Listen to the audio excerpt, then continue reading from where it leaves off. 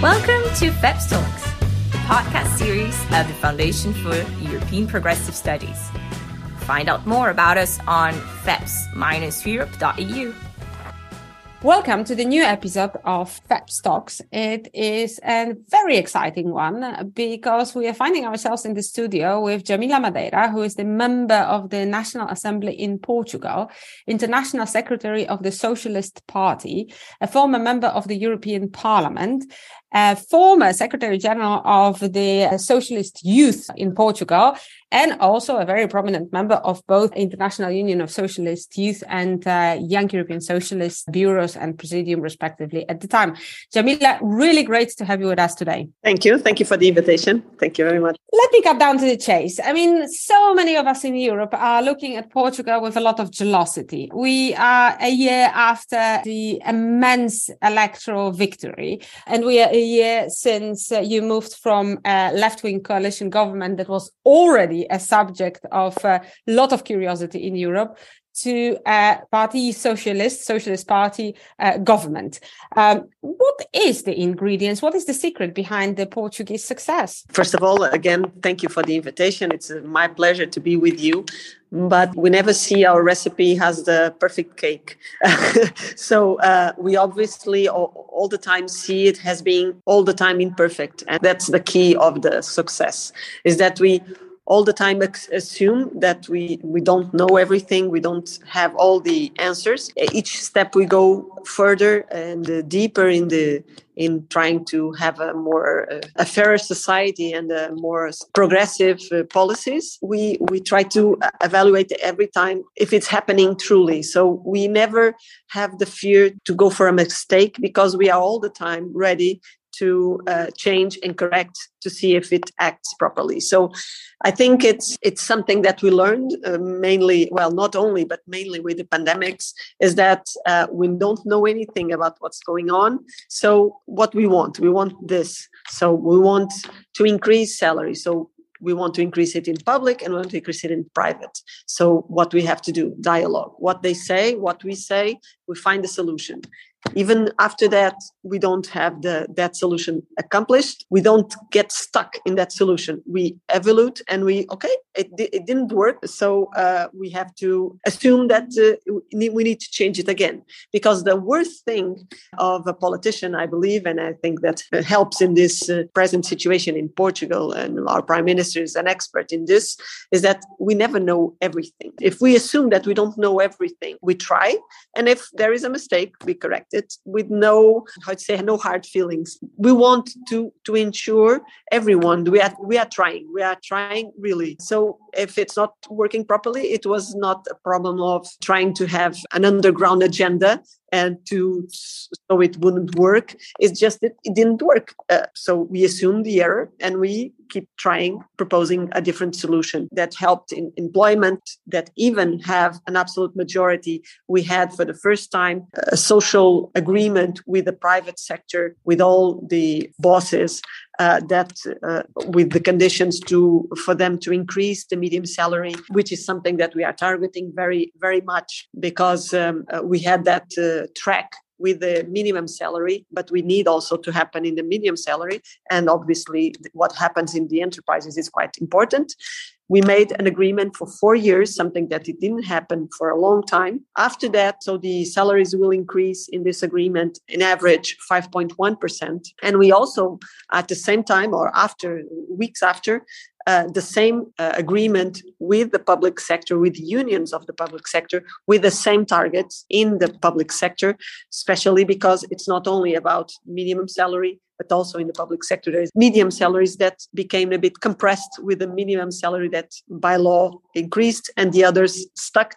So we need to compensate those people also. So I think the main word is speaking the truth. I think it becomes too simple. It's sometimes quite hard to communicate because the press always think that we have something undercovered, and sometimes we are not. It's not easy to communicate, but also our Prime Minister and Secretary General is quite available to go and speak to the people directly with companies, going all the time around the country, assuming that, that's a different perspective that we didn't put in this law or that measure. So next time we will add it.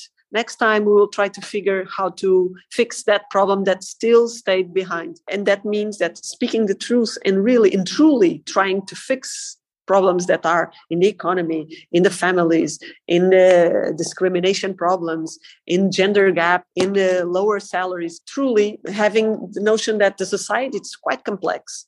It's not a thing of academics. It's not a thing of only politicians. It's a thing of how all this mixed together and how this really develops on the ground or really happening. So really happening, it's a new environment. It's a new ecosystem. So is it working? No. So let's try again. Assuming that it didn't work out, because one thing is a theory, the other is the practice of things. So I think it seems difficult to explain like this, but it's truly, I think this is the success. But then being in contact with reality, it's also something that with dialogue, like I said, and it's quite important to create the screen of dialogue. But it's not only the screen, is that we are truly hearing what people are saying, because they obviously have a different perspective.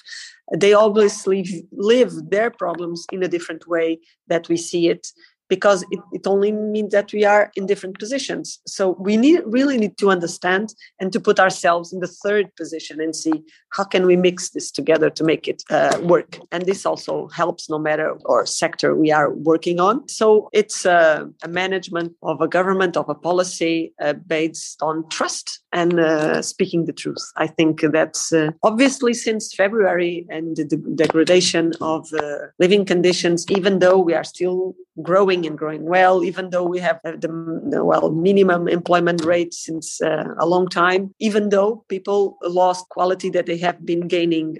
So still, now we are in a harder position than we were a year ago. When we compare with other countries, people understand that we made a tremendous good track, but still they have an erosion on their power of purchase. So they feel, is it stopping or is it going back to where it was? Or so people are stressed, they want different things than those they wanted 1 year ago.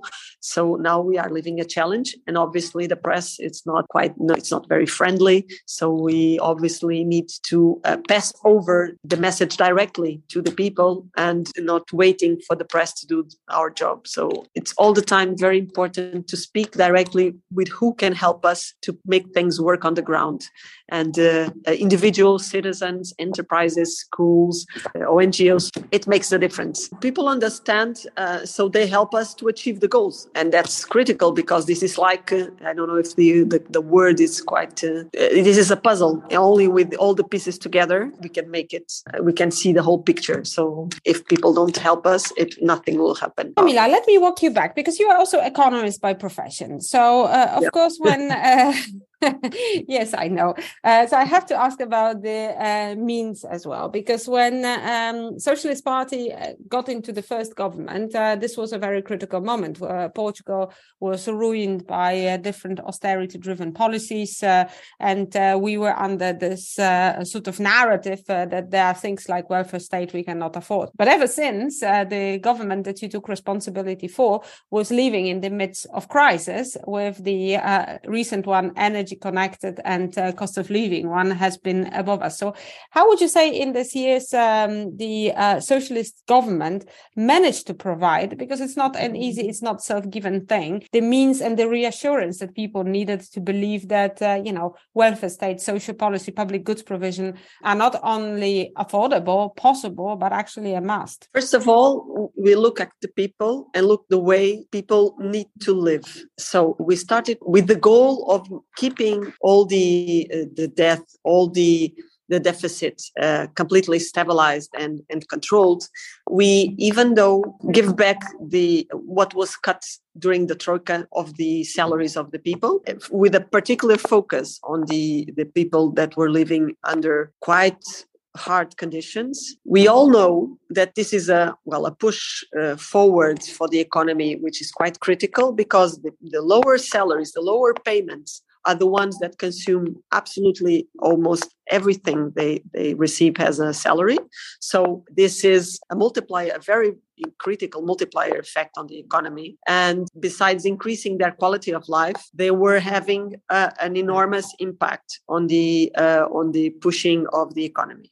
So this, in a simple way of seeing it, was important, and this gives the first push. And then the support to the companies were also very important, with strategies of new sectors, new areas of development that could have the added value that we need to change our economy. Today, we have digital economy much more developed. We have investigation and research much more developed.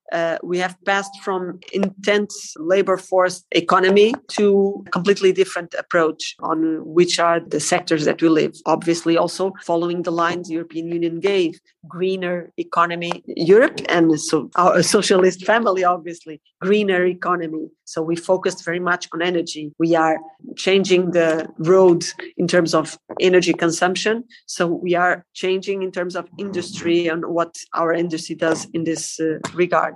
Obviously, we still have a long way to do it in terms of transports, which is obviously not only a problem in Portugal, but in Europe, because we are mainly focused in cars, but still we made a completely change in terms of consumptions, in terms of industry production, using renewables, and developing that industry. So we changed the era of our industrial revolution, and we made it happen in 21st century. Obviously, keeping an enormous focus in tourism, which was and still is an enormous, impressive weight in our national product, but still trying to diversify, to not have the problems that we had during the pandemics when tourism stops, all the economy stops, which is, a nightmare, which is a nightmare. But then when it opened, we managed to keep them safe with the oxygen and the instruments. So when it opened, they started properly, day one. And this helped to recover fast. So this was also important. You've mentioned the European Union, and I have to say that Prime Minister Costa is an incredibly devoted pro-European. He was at the beginning of a conversation about the Conference on the Future of Europe. He hosted, together with your party, the second Social Summit, where the European Pillar of Social Rights was discussed. And he also was in Strasbourg at the Day of Europe last year to see the process of the discussion about what future for the EU, how to see it through. But from what you've also said, Portugal under your leadership is a Portugal that is protagonist of the implementation of the different European policies. I think during our presidency, it was important, the steps we gave with the social pillar. This was quite important. Now we work on the work agenda, which is a progressive work agenda, which means that we are negotiating the change of critical labor laws to ensure that in all these agreements that we made, we have parts that driven new responsibilities in the institutions, in the enterprises, and also in the employers to ensure that we have to diminish gender gap, gender salary gap, that we diminish the problems we have with the family work conciliation, that we find a stable trend for salaries and their proper payment. So to try to have a true society-wide agreement in terms of what a progressive agenda in terms of labor and to make it to everyone. We are in the last days that we wait to have it in a couple of weeks, an output. The negotiations are hard, but are going well. So this is a tremendous challenge because this is not just to speak and have the idea of a social pillar. This is trying to implement what we truly believe. It's a fair society, a fair labor force, a fair enterprise world. So we think that they all have to coexist in a balanced world that makes it more socialist and progressive, livable. Well, now you've tempted for me to ask this question, and I absolutely have to. And I know that this is very premature as well. But we are starting the new sort of, if you want, electoral cycle, because 2024 European elections are just around the corner. You are the member of the Party of European Socialist Leadership, being the presidency member, experienced with many European debates in your very different hats. What do you think? And I know it's hard to predict, and I know that there have been a lot of difficulties and challenges that emerged, especially in the last week, breaking the spirits of many of Social Democrats. But if you were to sort of imagine the context of this next 18 months, what do you think from the perspective of the Portuguese socialist? What should the European Socialist Party campaign on to be successful and to help Europe become more progressive post-2024? I think we always, like I said in the beginning, we have to talk with the people. We have to find their answers. What do they need? What do they want to hear us talk to? Even there are simple things with no simple answers, but there are simple things. So in this trying and not achieving, but still trying again, if either we start now or when we start campaigning quite close to European elections, it will be too late, because people say, well, now it's... And we have a tremendous challenge, which is having a war in our territory. But we really need to engage in making it end, and to overcome all the problems that came after the war. And obviously trying to come back to the things that people really want, is to improve their quality of life, improve their salaries, having more school, more health services, more social help when they are in need, having, the European security system that really can help them in unemployment if that happens. So working as a union and not as 27 member states, which sometimes people just understand what's Europe for if we are only 27 member states. So if we, as socialists, try to deliver already from day one what people really want to see answered, I think we will have their trust. But it's one hell of a guess. I don't know. Well, politics is, and these days I think we've learned at so many different elections that trusting the polls is the last thing one should do for many different reasons. But nevertheless, since we are at the polls and since we are at unpredictability, one of the worrying phenomena that we will be discussing within the conference that you have been so generous as to host in Lisbon in the upcoming days will be the question of our moral obligation to stand up against the rise of right-wing extreme and all the forces that are anti-European Union, anti-democracy, sell a lot of alternative version of what empowerment, sovereignty, and so on would be. What would you say that in Portugal, when the history of the Carnation Revolution isn't yet that old, not at all? How come that those forces could come to have say in Portugal? How come could they gain the ground? And what would be the strategy that you would think we should look for in order not to allow them for the further advancements? Well, that's the 1 million question. It's quite hard to understand, but it's obviously when there are problems that extreme right grows faster, because they make the answers to the problems of the people make it look simple, but they are not simple. So they make it look like if it's bad, it's not. They are not being taken care with goodwill for the government or for whomever is in charge. They just say that they are not solved because they don't want to solve it with simple messages like this. And people, in many cases, tired to wait, they just go for it. Maybe this is different. Maybe. And that's very dangerous, because either we truly show what this wolf in the cupboard as a sheep is doing to the people, and we have that ability, or we will have tremendous problems. If we look back to what happened in the beginning of the 20th century, with the growth of extreme right, we will find some answers to what's happening or what may happen if we don't stop it properly. So yes, we make a siege and we say that we don't want anything to have anything to do with them, neither their proposals or their views. But they are smart, effective, and they're mixed. They go and they speak about chemical castration, and the other minute they say that they are here to defend the welfare state and the well-being of animals. And it looks like they are a normal party, but they are not normal. And we know that. And this is just a screen they want to make people believe.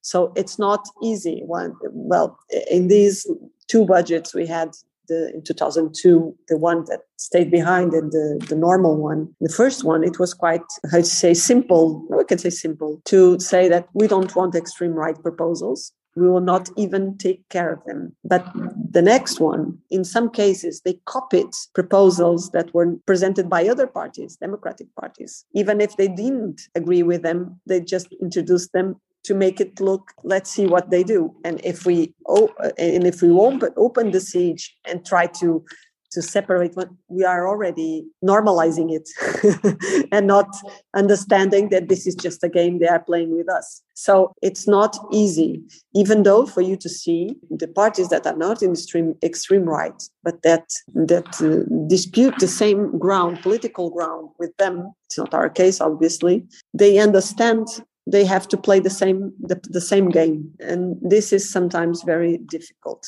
For instance, in these two budgets, we always had more, even having absolute majority, we always had more proposals from the opposition than from the Socialist Party approved. This was one target, and we all the time managed to do it. Obviously, sometimes they had to rewrite them, adjust, but always in dialogue. And we approved more proposals than in any other absolute majority ever in Portugal. In those two budgets, separated, not together, separated. So we made a tremendous effort to integrate others in our proposals. We are not just here to say no, but which was the only party that voted all the proposals we made, the extreme right.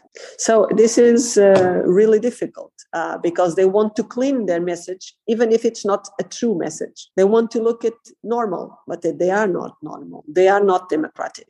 We cannot normalize them. We have to find ways to not normalize them, because if they find themselves with power, then we will have tremendous, tremendous problems for citizens, for parties, for democracy. Camilla, just a very last question, because it has been an incredibly rich and illustrative and instructive conversation. But you've said a few times the most important thing is to remain connected. The most important thing is to listen to the people, to be having a courage and integrity to correct yourself whenever necessary. So I'm wondering, because I don't want to finish at this very pessimistic note. And I know that you've been campaigning very hard in the national, regional, also previously in the European elections. So can you share with us one story that you yourself sometimes get back to, like this sort of, and that's why we do it? Well, I think the best story we all have is the evolution of the minimum wage. I